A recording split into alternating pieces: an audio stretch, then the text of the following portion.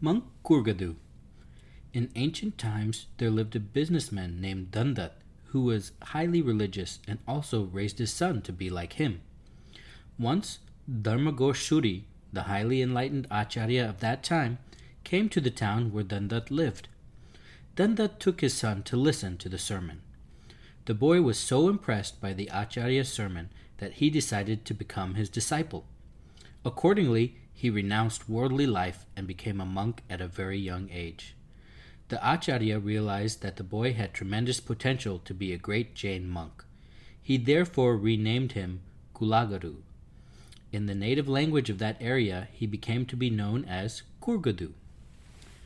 Kurgadu studied the holy books and was able to correctly comprehend their essence.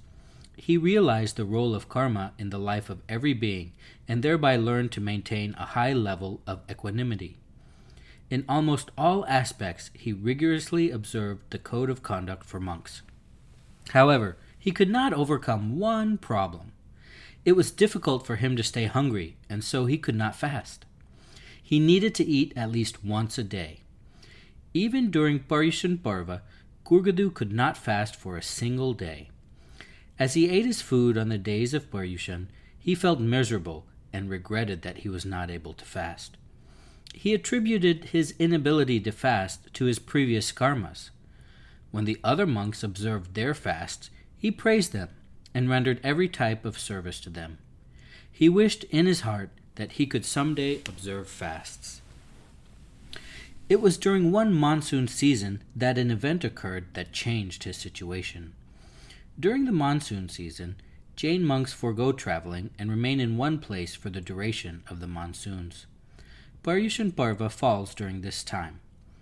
During that year's Paryushan Parva, Acharya Dharmagoshuri, along with many of his disciples, including Muni Kurgadu, remained in the town.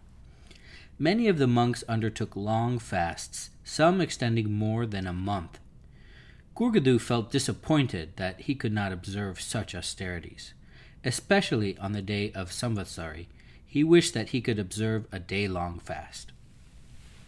He began the day in earnest to avoid eating. However, before noon, he felt very hungry and could not do without food. He was surprised at the kind of karma he had acquired, where he could not fast even for a day. But he reluctantly approached the Guru and begged for his permission to go for alms. The Guru lovingly tried to persuade him to go without food for just one day, feeling that he should be inspired to observe a fast at least for that day, especially when all the other monks were on long fasts. Kurgadu humbly replied that he did wish to observe a fast and very much regretted his inability to fast. Due to his humility, the Guru took pity on his fate and compassionately allowed him to go for alms. Kurgadu went for alms and accepted the food that was offered to him. Returning, he presented the alms to his Guru as part of the monk's code of conduct and modestly begged his permission to eat. Although the Guru gave his permission willingly, the other monks made negative remarks. They unsympathetically said that he did not deserve to be a monk for eating on an auspicious day. Kurgadu listened to the remarks quietly. He went to a corner and reluctantly started to eat. While eating, Kurgadu dwelt deeply on the inability of his body to remain without food for a day. Learned as he was, he could see that it must be the result of his previous karma. He understood that all karmas are shed after extending the appropriate consequence and that this karma too would be shed. He made up his mind to passively accept what had been ordained by his karma. Because of his study of the scriptures, he had gained insight about the true nature of his soul. Earlier, despising himself for not observing a fast had prevented him from full realization of that true nature. Now, his willingness to accept what was a physical limitation endowed him with the insight of distinguishing the nature of the soul from the varying states of the body and mind.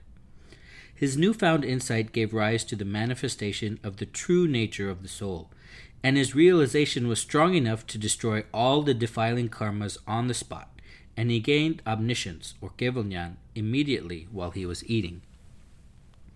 When one attains omniscience, the heavenly beings arrive to offer their obeisance. When other monks saw the heavenly beings coming toward them, they thought the heavenly beings were coming to praise them for their severe austerities. Instead, the heavenly beings turned to Kurgadu and offered their obeisance to him. No one could understand why those observing severe austerities were left out, while the one who could not observe it at all had gained full enlightenment. In amazement, the monks went to Dharmagoshuri and asked him the reason for what had happened. The Acharya said that they were all feeling very proud of their austerities and were unnecessarily disapproving of Kurgadu for not observing a fast. Therefore, they were smeared by perception-obscuring karma. He urged them to bear in mind that the primary purpose of observing austerities, or any other religious practice, was to gain modesty that leads to right perception, which in turn helps to attain equanimity. The monks had misjudged Kurgadu, who had realized the essence of religion. Earlier, he had acquired obstructing karma that did not allow him to observe the austerity. He sincerely repented for that karma which had become operative in his current life, and by properly comprehending the role of karma, he acquired right perception. By bearing the consequence of those karmas with equanimity, he was able to wipe them out without acquiring new ones. Thereupon, the monks realized that they were indulging in unnecessary vanity that obstructed right perception. The Acharya also explained that the soul had nothing to do with the state and activities of the body. The body is obtained as a consequence of the operative karma and should be used simply as an instrument for realizing the true nature of the soul. It can be an effective instrument only if it is used purposefully.